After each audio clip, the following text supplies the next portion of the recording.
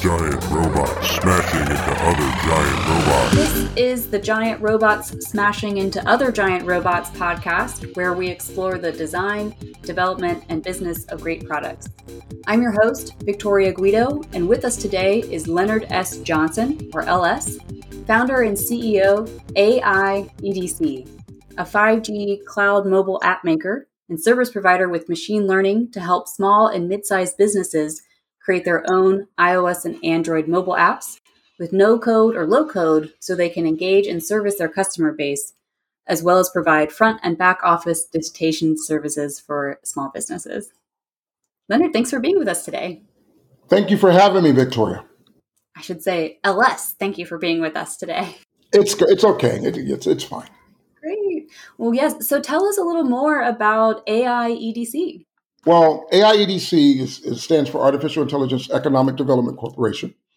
And the original premise that I founded it for, and I founded it after completing my postgraduate work at Stanford, and that was 2016, was to use AI for economic development and therefore use AI for good versus just hearing about artificial intelligence and some of, the different movies that it'll take over the world and Skynet and watch data privacy and these other things, which are true. And it's very evident. They exist and they're out there. But at the end of the day, I've always looked at life as a growth strategy and the improvement of what we could do and focusing on what we could do practically. You do it tactically, then you do it strategically over time, and you're able to implement things. That's why I think we keep building collectively as humanity, no matter what part of the world you're in. Right. So you went to Stanford and you're from South Central LA. And what about that background led you to pursue AI for good in particular?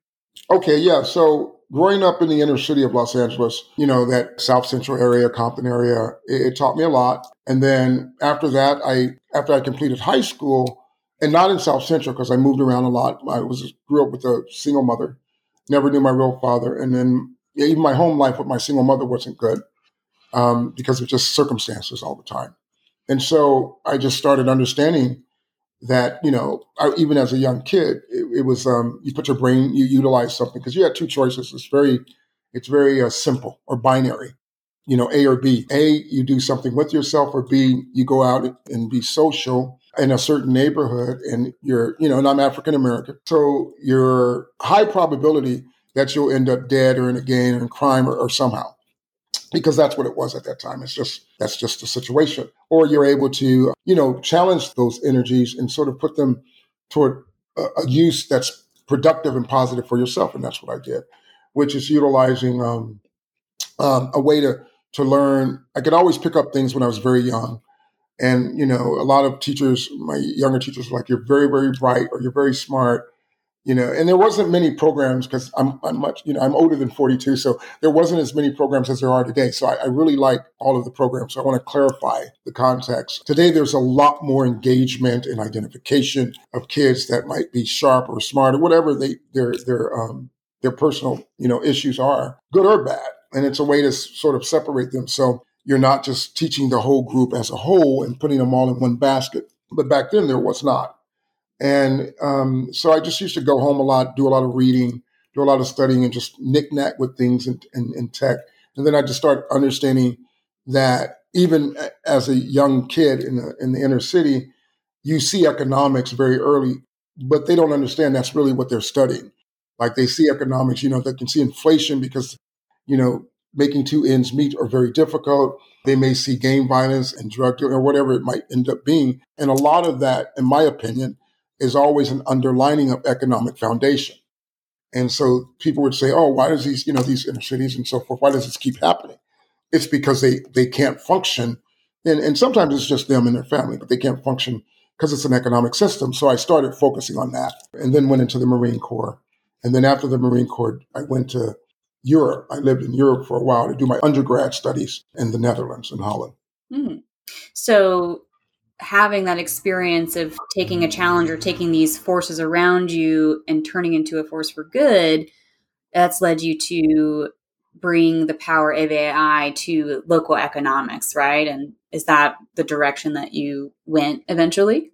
So economics was always something that I understood and had a fascination. Prior to even starting my company, I started in 2017, and we're crowdfunding now, and I can get into that later. But I had self-funded it since 2017 I think I only started crowdfunding when COVID hit, which was 2020, just to get awareness and people out there because I couldn't go to a lot of events. So I'm like, okay, how can I get exposure? But yeah, it was a matter of looking at it from that standpoint of economics always factored into me. Even when I was in the military, I was in the Marine Corps, I would see that we would go to different countries and you could just see the difference of how they lived and survived. And another side note, my son's mother is from Ethiopia, Africa, and I have a good relationship with my son and his mother, even though we've been apart for over 15 years, or we're divorced for over 15 years or so, or longer. But trying to keep that, you could just see this dichotomy. You go out to these different countries and it's just, even in the military, it's just so extreme from the U.S. and any part of the U.S. But that then always focused on economics. And then technology, I just always kept up with. Like back in the 80s when the mobile brick phone came out, I had to figure out how to get one, So, and then I took it apart and then put it back, together just to see how it works. So, yeah. Yeah. But it was a used one, by the way. I mean, it was like someone got another one and broke it and they thought it was broke. And they're like, this doesn't work. Yeah, you could take this piece of junk. I'm like, okay.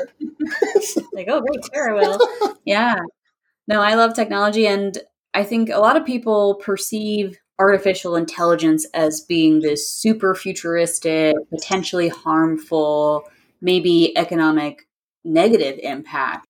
So what, from your perspective, can AI do for local economics or for people who may not have access to that advanced technology? Well, that's the key. And that's what we're looking to do with AIDC.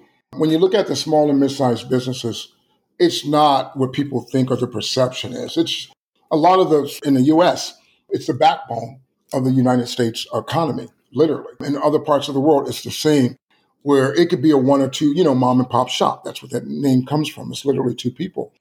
And they're trying to start something to build their own life over time because of using their labor to maybe build wealth or somehow, a little bit. And when I mean wealth, it's always relative.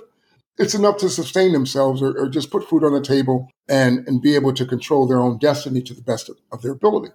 And so what we're looking to do is make a mobile app maker that's 5G, that lives in the cloud, that's 5G compliant, that will allow small and mid-sized businesses to create their own iOS or Android mobile app with no code or low code, basically like creating an email. That's how simple we want it to be. When you create your own email, whether you use Microsoft, Google, or whatever you do. And you make it that simple. And there is a simple version, and there could be complexity added to it if they want. That would be the back office digitization or customization. But that then gets them on board with digitization. It's intriguing that McKinsey just came out with a report stating that in 2023, in order to be economically viable, and this was very recent, that all companies would need to have a digitization strategy. And so when you look at small businesses and you look at things like, COVID-19 or the COVID current ongoing issue and that disruption, this is global. And you look at even the Ukrainian war or the Russia-Ukrainian war, however you term it, invasion, war, special operation, these are disruptions. And then on top of that, we look at climate change, which has been accelerating in the last 2 years, more so than it was prior to this, that we've experienced. So this is something that everyone can see as self-evident. I'm not even focused on the cause of the problem. My brain and the way I think and my team, we like to focus on solutions.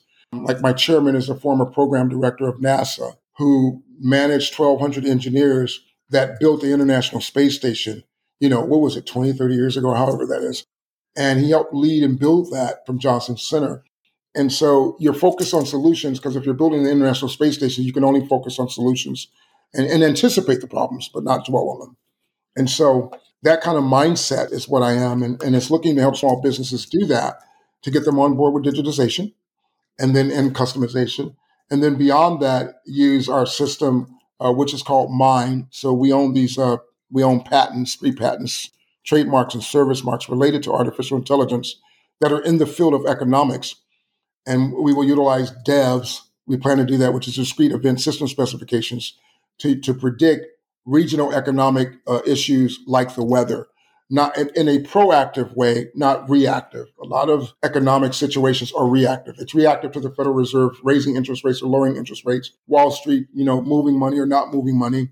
It is what it is. I mean, I don't judge it, call it, I think it's like financial engineering, and that's fine. It's profitability.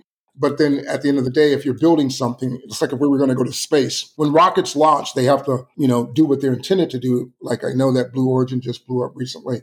Or if they don't, they have a default. And at least I heard that the Blue Origin, satellite, if it were carrying passengers, the passengers would have been safe because it disembarked when it detected its own problem.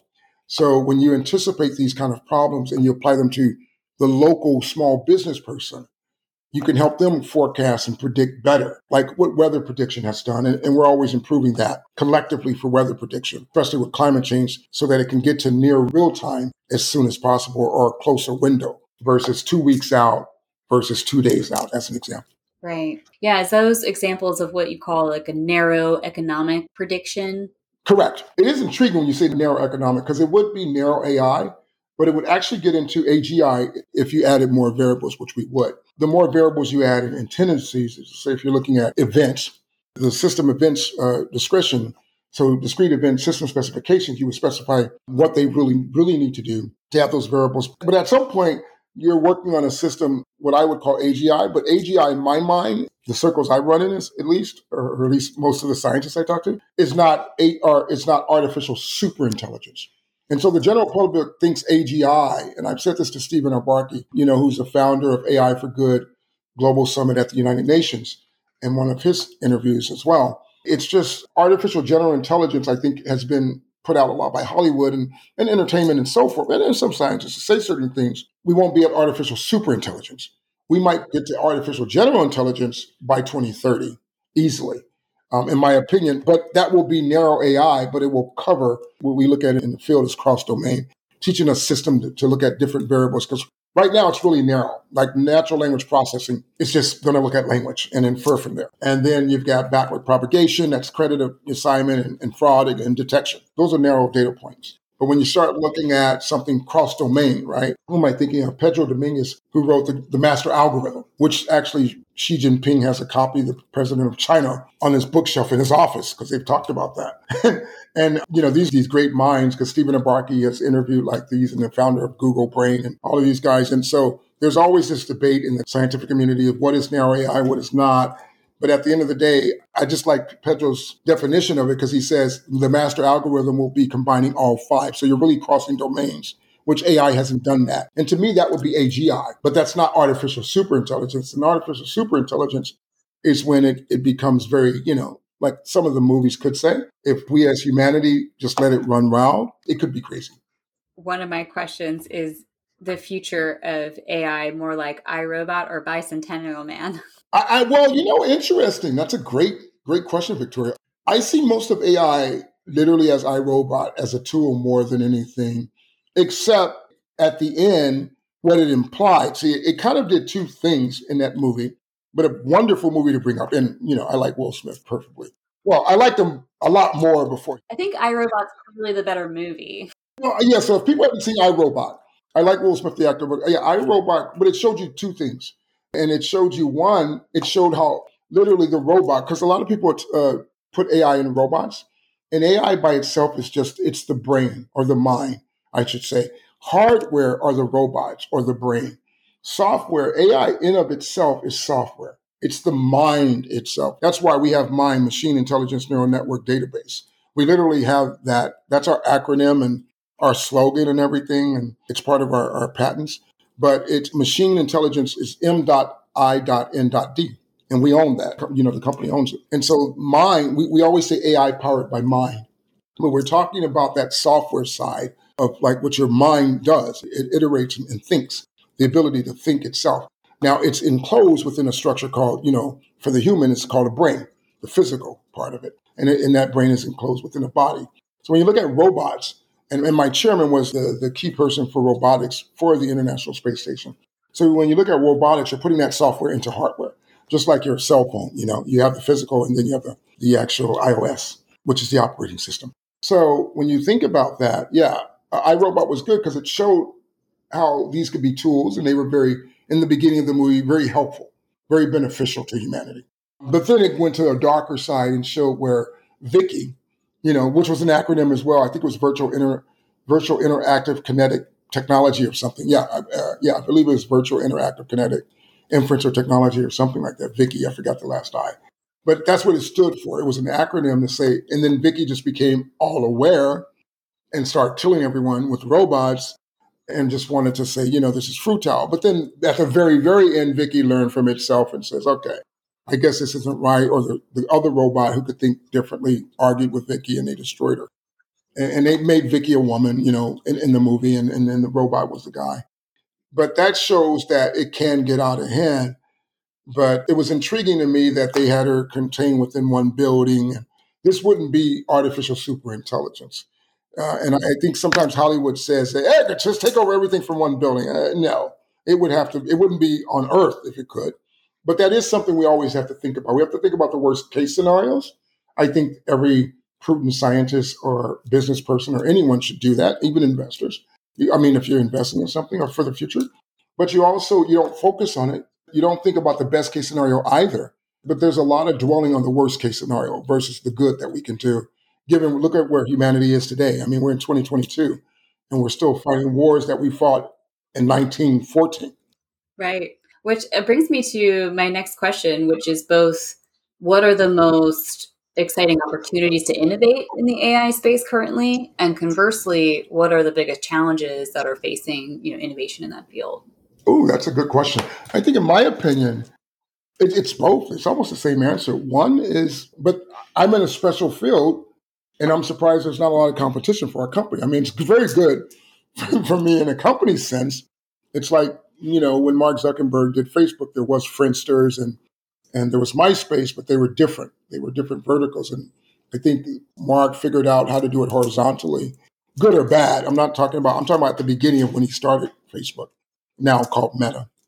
But I'm saying utilizing AI in economics, because a lot of times AI is used in sort of fintech and consumerism, but not economic growth, where we're really talking about growing something organically, or it's called endogenous growth. Because I've studied Paul Romer's work, who won the Nobel Prize in 2018 for economic science.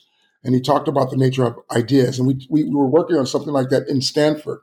And I put out a book in 2017 of January talking about cryptocurrencies, artificial intelligence, but about the utilization of it, but not the speculation. I never talked about speculation. I don't own any crypto. I would not. It's only once it's utilized in its pure tech form will it create something that it was envisioned to do by the protocol that Satoshi Nakamoto sort of created. And it still fascinates me that people follow Bitcoin protocol, even for the tech and the non-tech, but they don't know who Satoshi is. But yeah, it's a white paper. You're just following a white paper because I think logically the world's going toward that iteration of evolution. And that's how AI could be utilized for good in an area to focus on it with economics and solving current problems. And then going forward to build sort of a new economy where it's not debt-based driven or consumer purchase only, because that leaves a natural imbalance in the current world structure. The Western countries are great. We do okay and we go up and down.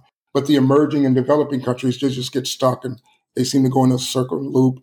And then there's wars as a result of these things and territory fights and so forth. So that's an area I think where it could be more advanced is AI in the economic realm. Not so much the consumer fintech realm, which is fine. But consumer fintech in my mind is, you're using AI to process like PayPal. You're using something like, that's where I think Elon just iterated later, because PayPal is using it for finance. You're just moving things back and forth and you're just authenticating everything. But then he starts going on to SpaceX next because he's like, well, let me use technology in a different way. And I do think he's using AI on all of his projects and have. Right. So how can that tech solve real problems today? Do you see anything even particular about like Southern California, where we're both at right now, where you think AI could help predict some outcomes for small businesses or that community? I'm looking to do it regionally, then globally. But yeah, I'm part of the Southern Cal Innovation Hub, right, which is just AI. It's an artificial intelligence coordination between literally San Diego County, Orange County, and Los Angeles County. And so there's a SoCal Innovation Hub that's kind of bringing it together, but there's all three groups. Like I think this is the CEO in Orange County is the CEO Leadership Alliance. And then in San Diego, there's another group. I can't remember their name off the top of my head. And I'm talking about the county itself. So each one's representing a county. Because, and then also there's one in Northern California that I'm also associated with, where if you look at California as its own economy in the U.S., it's still pretty significant as an economic, just an economic cycle in the United States, period. That's why so many politicians like California, right? Because they can sway the votes. Mm-hmm. So, yeah, we're looking to do that as sort of our once, we are raising capital. We're crowdfunding currently, but we are also, our total raise is about $6 million. And so we're talking to venture capitalists, private high net worth investors as well. Our crowdfunding is more smaller. It's just like in a several $100,000 rate, because most people can only invest a few thousand. But I always like to try to give back if they, if you tell people, if you're a Steve Jobs and you're like Steve Jobs, like, okay, I've got this Apple company. In several years, you'll see the potential. And people are like, whatever. But then they, kick themselves 15 years later and like, I wish I would have bought that Apple stock for like $15, when I could. But you give people a chance and you get the word out there and you see what happens. On side of helping it, once you build a system, you share it. There is some open source projects, but I think the open source, like OpenAI as an example, Elon Musk funds that, as well as Microsoft. They both put $1 billion into it. It is an open source project. OpenAI, it claims it, but some of the research does go back to Microsoft and to Musk to be able to see it. And then DeepMind is another research for AI, but they're owned by Google. And so I'm also very focused on democratizing artificial intelligence for the benefit of everyone. I really believe that needs to be democratized in a sense of tying it to economics and making it utilized for everyone that may need it for the benefit of humanity, where it's profitable and it makes money, but it's not just an usurping. Giant robots smashing into other giant robots. As life moves online, brick and mortar businesses are having to adapt to survive. With over 18 years of experience building reliable web products and services, Thoughtbot is the technology partner you can trust. We provide the technical expertise to enable your business to adapt and thrive in a changing environment. We start by understanding what's important to your customers to help you transition to intuitive digital services your customers will trust. We take the time to understand what makes your business great and work fast yet thoroughly to build, test, and validate ideas, helping you discover new customers. Take your business online with design-driven digital acceleration. Find out more at tbot.io/acceleration or click the link in the show notes for this episode. With that, democratizing it, is there also a need to increase the understanding of the ethics around it? And when there are certain known use cases for AI where it actually is discriminatory and kind of plays to systemic problems in our society. Are you familiar with that as well? Yes, absolutely. Well, that's my whole point. And Victoria, you just hit the head on the nail. Truly democratizing AI in my mind and in my brain, the way it works, is it is opened up for everyone, because if you really roll it back, okay, companies, now we're learning, we used to call it like several years ago, UGC, right? User-generated content. And now a lot of people are like, okay, if you're on Facebook, you're the product, right? Or if you're on Instagram, you're the product, and they're using you and they're using your data to sell, et cetera, et cetera. But user-generated content has always been that. It's just a matter of the sharing of the economic. That's why I keep going back to economics. So if people were, you wouldn't have to necessarily do advertising if you did stakeholders with advertising, the users, and the company. As an example, if it's a social media company, just throwing it out there. So let's say you have a social media, and this has been talked about, but I'm not the first to introduce this. This has been talked about for over 10 years, at least over 15 years. And you share it as a triangle, 3 ways. So you have the user and, and all of everything else. So take your current social media, and I won't pick on Facebook, but I'll just use them, Facebook, Instagram, Twitter even, like there's Twitter's having issues recently because Elon's trying to buy them or get out of buying them.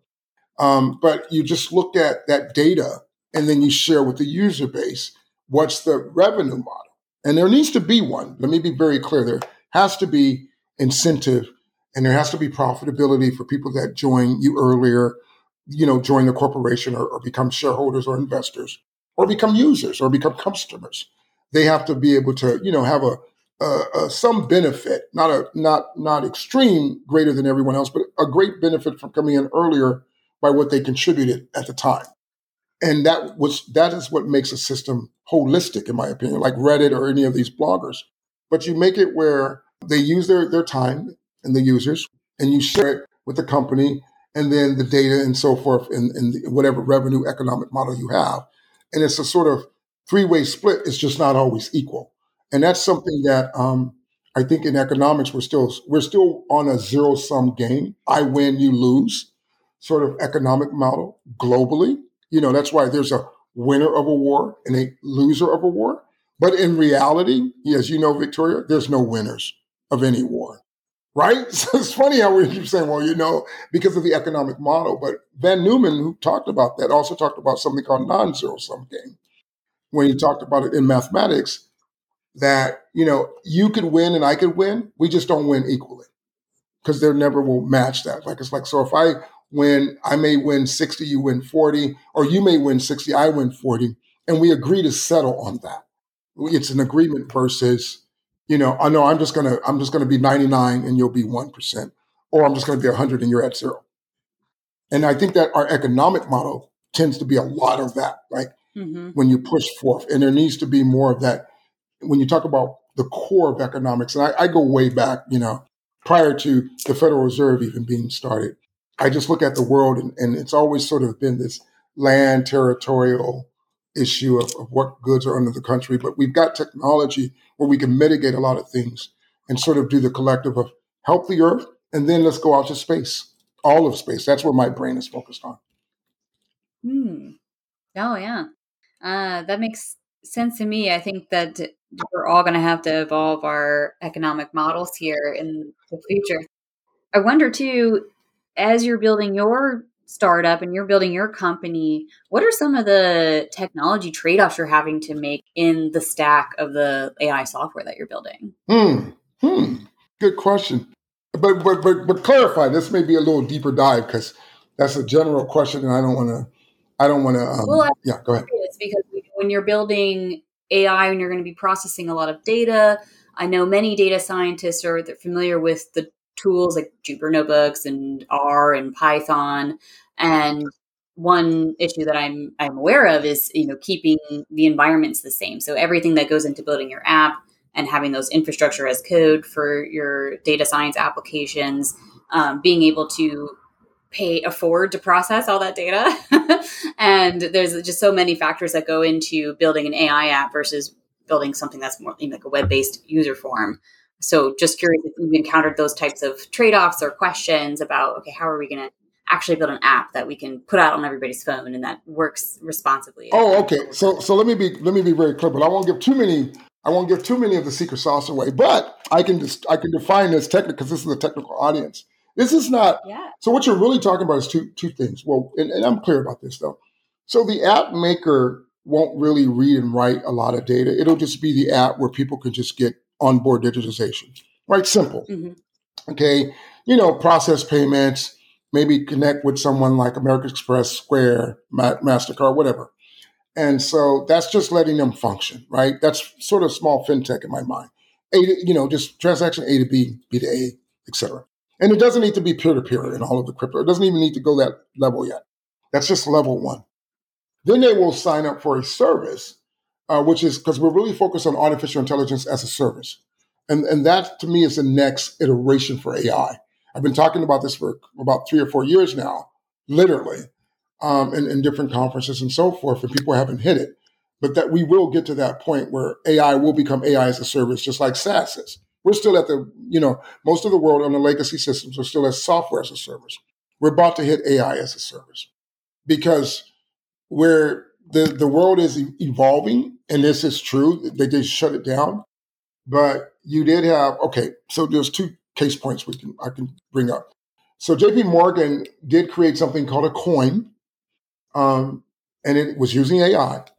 And it was a coin, like crypto coin, like a token, but they called it a coin. But it could process, I think, something like, I may be off on this, so, to the sticklers that will be listening, please, I'm telling you I'm off. I may be off on the exact quote. But I think it was something crazy to me, like 200,000 of legal hours in seconds that it could process, because it was basically taking the corporate legal structure of JP Morgan, one of the biggest banks. I think they are the biggest bank in the US, JP Morgan Chase.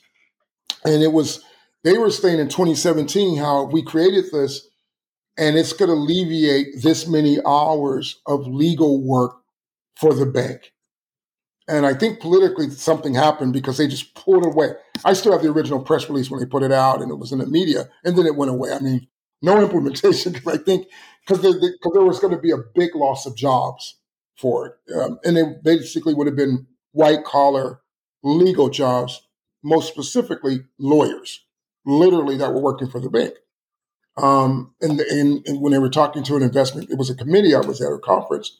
And I was fascinated by that. And they were basically using Bitcoin protocol as a tokenization protocol, but they were using AI to process it.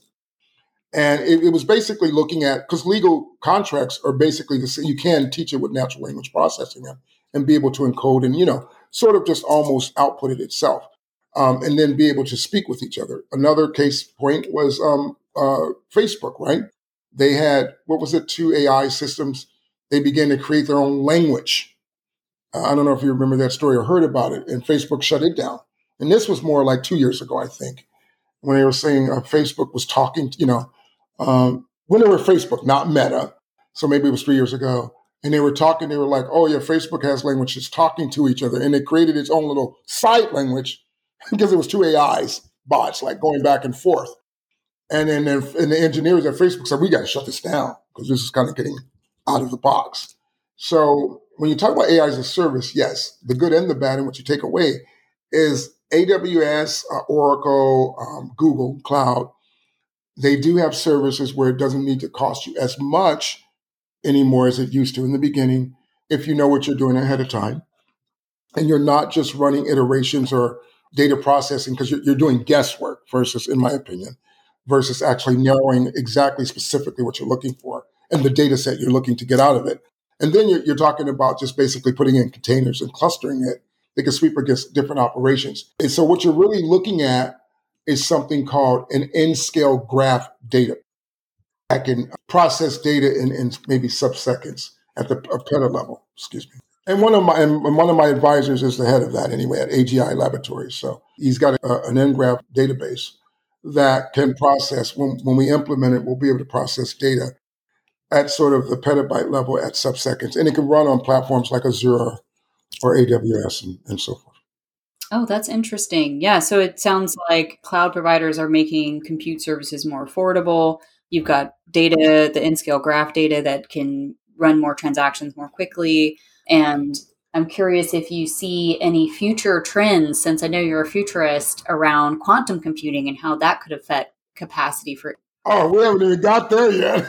Yes. Well, if you look at N-scale, see, if you know what you're doing, you know what to look for, then the quantum just starts going across different domains as well, but at a higher bit rate. So there's been some quantum computers online. There's been several. Well, Google has their quantum computer coming online, and they've been working on it.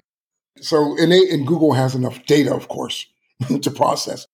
So yeah, they've got that data, right? Lots of data. And quantum needs, if it's going to do something, it needs lots of data.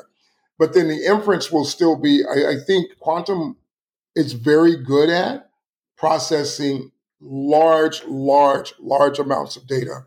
We can just keep going if you really have a good quantum computer, but it's really narrow. You have to tell it exactly what it wants, and it will do it in what we call, which is great, like in, P over NP squared, or P over NP, which is, you want to do it in polynomial time, not polynomial time, which is, now I'm speaking too fast. Okay, my brain is going faster than my lips. Let me slow it down. So when you start thinking about processing, if we as humans, let's say if I was going to process A to Z, and I'm like, okay, here's this equation. If I tell you it takes 1,000 years, it's of no use to us, to me and you, Victoria, because we're living now. Now, the Earth may benefit 1,000 years, but it's still of no use. So, but if I could take this large amount of data and have it processed within minutes, worst case hours, but then I'll even go down seconds or sub-seconds, then that's really a benefit to humanity now. today in the present term. And so as a futurist, yes, as the world, we will continue to add data. We're doing it every day, and we already knew this was coming, right? 10 years ago, 15 years ago, 20 years ago. Even actually in the 50s when we were in the AI winter, we're now in the AI summer in my words, I call it the AI summer. So as you're doing this, that data is going to continue to increase, and quantum will be needed for that. But then the specific need of quantum is very good at looking at a specific issue, specifically for that very narrow, like if you were going to do, the trajectory to Jupiter, or if we wanted to send a probe to Jupiter or something. I think we're sending something out there now from NASA and so forth. Then you need to process all the variables, but it's got one trajectory. It's going one place only. That's what I'm. Gotcha.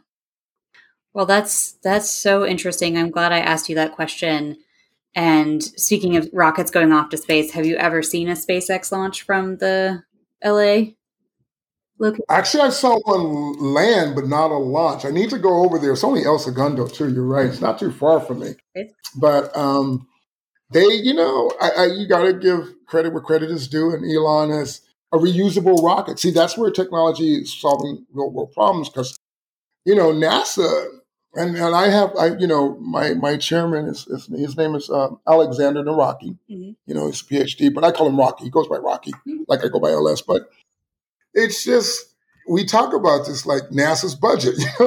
How can you reduce this? And Elon says, hey, we'll come up with a reusable rocket that won't cost as much and be able to, and that's the key. That was the kind of holy grail where, you can reuse the same rocket itself and then add some little variables on top of it. But the core you wouldn't, constantly be paying for. Right. And so I think where the world is going, and let me be clear, Elon, pushes a lot out there. He's just very good at it. But I'm also that kind of guy that I know that Tesla itself, was started by two Stanford engineers. Mm-hmm. Elon came on later, like 6 months, and then he invested and became CEO, which was a great investment for Elon Musk. And then CEO, I just think it just fit his personality because it was something he loved.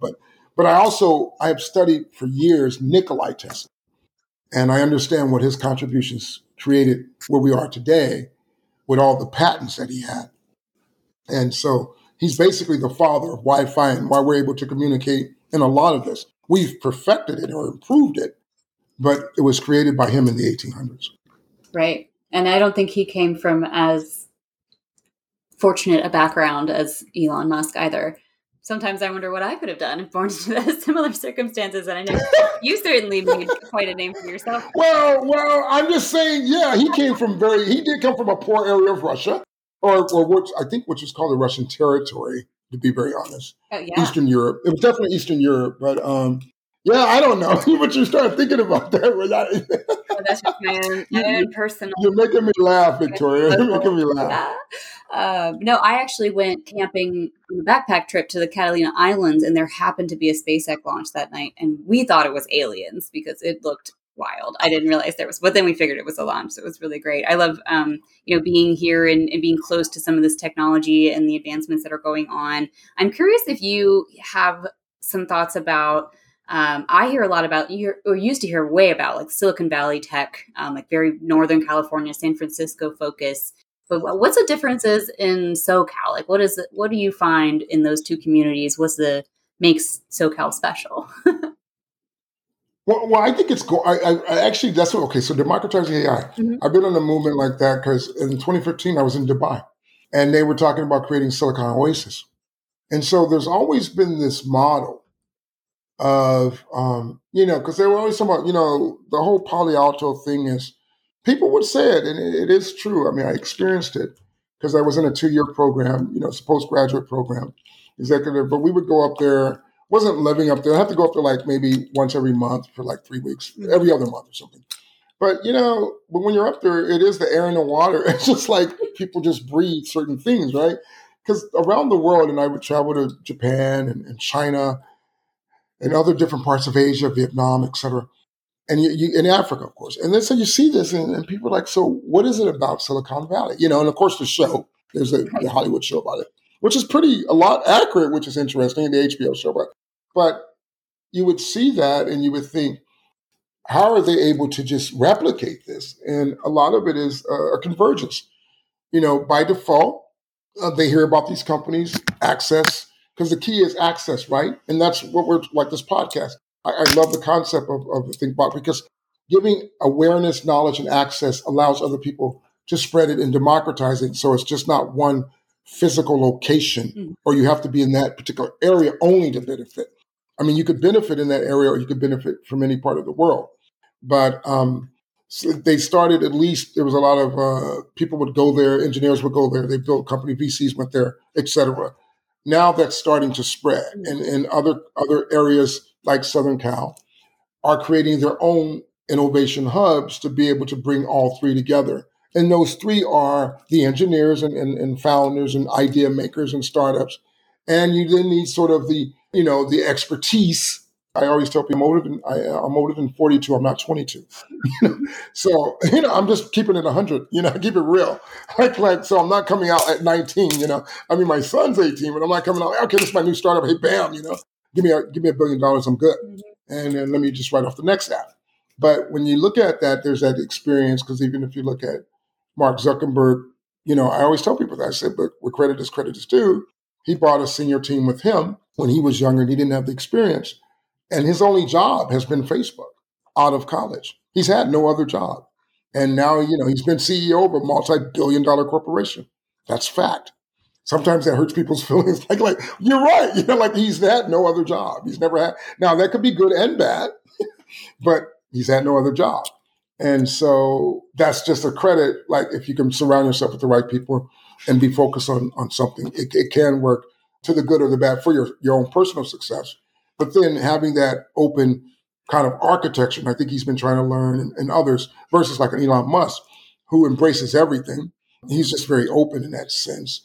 But then, you have to come from these different backgrounds. But let's say Elon Musk, Mark Zuckerberg, let's take a guy like myself or whatever who didn't grow up with all of that, who had to make these two ends meet, figure out how to do the next day, not just get to the next year, but get to the next day, get to the next week, get to the next month, then get to the next year. Mm-hmm. It just gives a different perspective as well.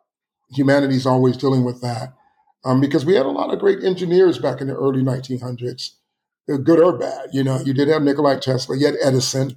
I'm talking about circa around like 1907 or 1909, prior to World War I. America had a lot of industrial. They were the innovators then, even though there was innovations happening in Europe and Africa and China as well, and Asia.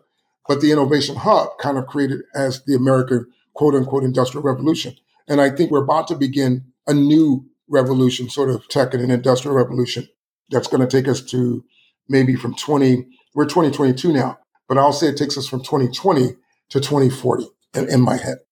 Right. So now that, communities can really communicate across time zones and locations, maybe the hubs are more about solving specific problems or like regional issues. That makes a lot more sense. Yes. And collaborating too together, working together, because scientists, COVID taught us that, right?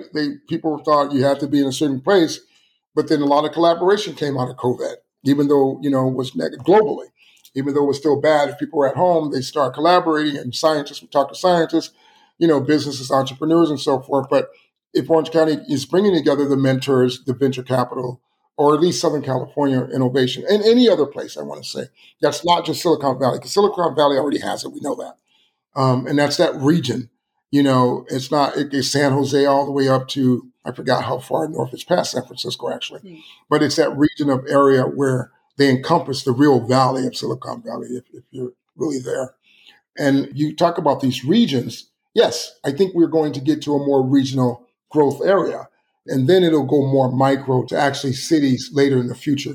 But regional growth, I think, is going to be extremely important globally in the very near term. I'm literally saying from tomorrow to the next maybe 10 years, regional will really matter.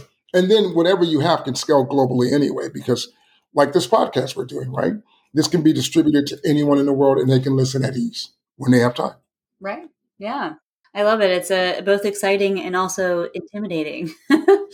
And you mentioned your son a little bit earlier, and I'm curious, as a founder and someone who spent a good amount of time in graduate and PhD programs, if you feel like it's easy to connect with your son and maintain that balance and focusing on your family while you're building a company and investing in yourself very heavily? Well, I'm older, so it's okay. I mean, I've mentored him, and me and his mom have a relationship that works. I would say we have we have a better relationship now than when we were together. And it is what it is, but we have a communication level, and I think she was just a great person because I never knew my real father ever. Supposedly I met him when I was 2 or 1. I don't know, but I have no memories, no photos, nothing. And that was just the environment I grew up in. But with my son, he knows the truth of everything about that. He's actually in college. I don't like to name the school because it's on the East Coast and it's an Ivy League school. That's what I will say. And he didn't want to stay on the West Coast, because I'm in Orange County and his mom's in Orange County. Right. He's like, I want to get away from both of you people. So I don't know. That's a joke. But he's very independent. He's doing well. He is when he graduated high school, he graduated 4.8 honors. He made the valedictorian. He was at a STEM school. Wow. And has a high GPA. Oh, yeah. He's studying computer science and economics as well at an Ivy League. And he's already made 2 or 3 apps at college. And I said, you're not, Mark, so calm down. But anyway, that was a recent conversation. I won't go there. But then some people say, LS, you should be so happy. What is it? The apple doesn't fall far from the tree. Mm-hmm. But this was something he chose, like at around 10 or 11. I'm like, whatever you want to do, you do. I support you no matter what. And his mom says, oh, no, I think you programmed him to be like you. I'm like, no, I can't do that. I just told him the truth about life. And, he's pretty tall. And you must have played basketball in high school a lot. I'm sorry? Oh, I was going to say, you must have inspired him. Yeah. Well, he's tall. He just ends up, he did emulate me in a lot of ways. I don't know why. I told him just be yourself. But yes, he does tell me I'm an inspiration to that. I think because of all the struggles I've gone through when I was younger. And you're always going through struggles. I mean, like, it's just who you are. I tell people, you're building a company, you have success, you can see the future, but sometimes people can't see it. I made a joke, which I shouldn't really say, but I'm going to say it anyway because I do that. I said this the other night to some friends. I said, oh, Jeff Bezos' rocket, blew up. Going up, his Blue Orbit or rocket or something. And then I said, Elon would tell Jeff, well, you only had 1 rocket blow up. I had 3. Because SpaceX had 3. So these are billionaires talking to billionaires about, most people don't even care, right? You're worth X $100 billion. I mean, they're worth $100 billion plus, right? Right. I think Elon's around $260 billion and Jeff is 160 or something there. Who cares about your rocket blowing up? But it's funny because the issues are still always going to be there. I've learned that. I'm still learning that. It doesn't matter, how much wealth you have. You just want to create wealth for other people and then better their lives. Mm-hmm. But the more you search on in bettering lives, you're just going to have to wake up every day, be humble with it, and treat it as a new day and go forward and solve the next crisis or problem. Because there will be one. There is not, where there's no problems. Is what I'm trying to say. This panacea where, or utopia where you personally oh yeah, I have all this wealth and health and I'm just great. Because, Elon's had, divorce issues. So did Jeff Bezos. So I told my son a lot about this. You never get to this world where it's perfect in your head. You're always going to be doing things. That sounds like an accurate future prediction if I ever heard one. There will be problems. No matter where you end up or what you choose to do, you'll still have problems. They'll just be different. Yeah, and then this is for women and men. It means you don't give up. You just keep hope alive and you keep going. And I believe personally in God, and I'm a scientist who actually does. But I look at it more in a godly aspect. But yeah, I just think you just keep going and you keep building because that's what we do as humanity. It's what we've done. It's why we're here. Right. And if people, we're standing on the shoulders of giants, and I just always consider them, from physicists and everyone. Right. And if people are interested in building something with you, you have that opportunity right now to invest via the crowdfunding app, correct? Yes. They can do that because the company is still the same company because eventually we're going to branch out. My complete vision for AIEDC is using artificial intelligence for economic development, and that will spread horizontally, not just vertically. Vertically right now it's focused on, just a mobile app maker, digitization, because there's so many businesses, even globally. And I'm not talking only e-commerce. So when I say small to mid-sized business, it can be a service business, car insurance, health insurance, anything. It doesn't have to be selling a particular widget or product. And I'm not saying there's nothing wrong with that. I don't, interest rates and consumerism, but like, I'm not thinking about Shopify, and that's fine. But I'm talking about small businesses, and there's the back offices, there's a lot of tools for back offices for small businesses. But I'm talking about they create their own mobile app more as a way to communicate with their customers, update them with their customers. And that's key, especially if there's disruptions. So let's say there's been fires in California. There's in Mississippi or something, they're out of water. Or, in Texas, last year, they had winter storm where electricity went out. So all of these things are disruptions. This is just in the U.S. And of course, I won't even talk about Pakistan, what's going on there and the flooding and just all these devastating things, or even in China where there's a drought, where these disruptions, and that's not counting COVID, disrupts the cycle of business. It literally does. And it doesn't bubble up until later when maybe the central banks and the governments pay attention to it, just like in Japan when that nuclear meltdown happened because of the earthquake. I think it was 2011. And that affected that economy for like 5 years, which is why the government has lower interest rates, negative interest rates, because they had to try to get it back up. But if there's tools there, and everyone's using more mobile apps and wearables, and we're going to go to the metaverse and all of that, so the Internet of Things can help communicate to that.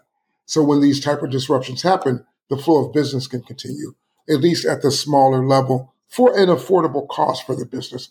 I'm not talking about exorbitant costs because that's meaningless to me.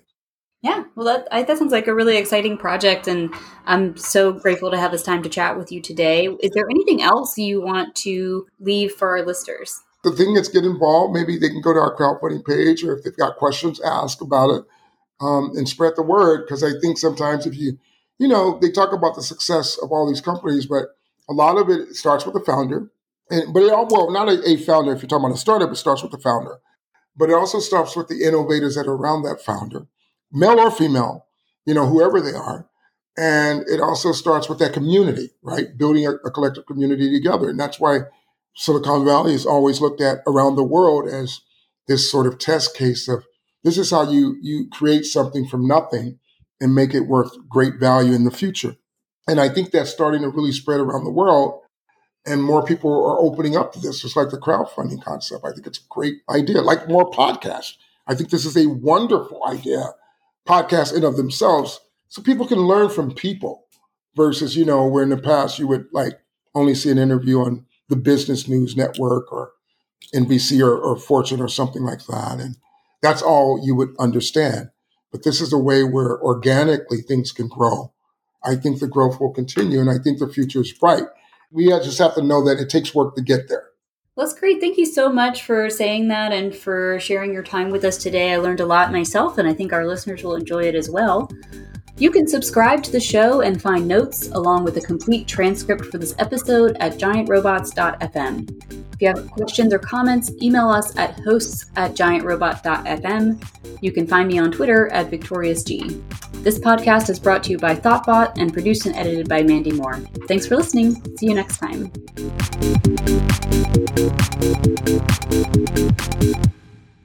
This podcast was brought to you by Thoughtbot. Thoughtbot is your expert design and development partner. Let's make your product and team a success.